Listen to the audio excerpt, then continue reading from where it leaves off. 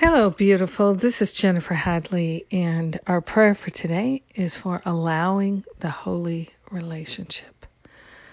So let's take that breath of love and gratitude, place our hand on our heart, and let us call forth, accept, and allow that holy relationship.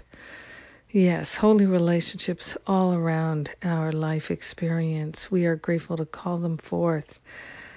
We partner up with that higher Holy Spirit self, giving thanks that God is, that our life is the life of God, and that our relationships are a relationship that Spirit is having with itself by means of us. We rejoice to allow the holy relationship to be all of our relationships. We are grateful to consciously connect and commune with our own holiness and to see, to recognize, to feel, to know the holiness in our brothers and sisters so that we can have holy relationships all around. We're willing to recognize our own holiness and see it reflected back to us in others.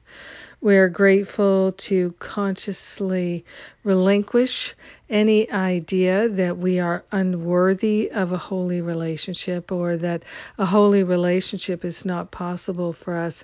We give that idea to the Holy Spirit for healing. We're grateful that we can have a pervasive healing that reaches through all directions of time and space and transforms the very nature of our experience of life right here, right now. There is nothing that our holiness cannot do. So we are calling forth a healing through our holiness. Our holiness is the mechanism of our healing, and we rejoice that our holiness is intact, unassailable. We are grateful to allow this healing to be shared with all brothers and sisters so everyone can have holy relationships.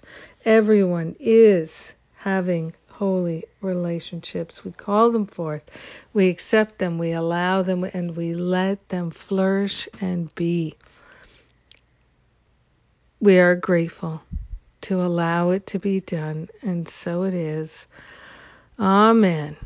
Amen. Amen. Yes. So grateful just to simply let those holy relationships be. Yes. Thank you for praying with me today. Thank you, thank you, thank you. It means so much.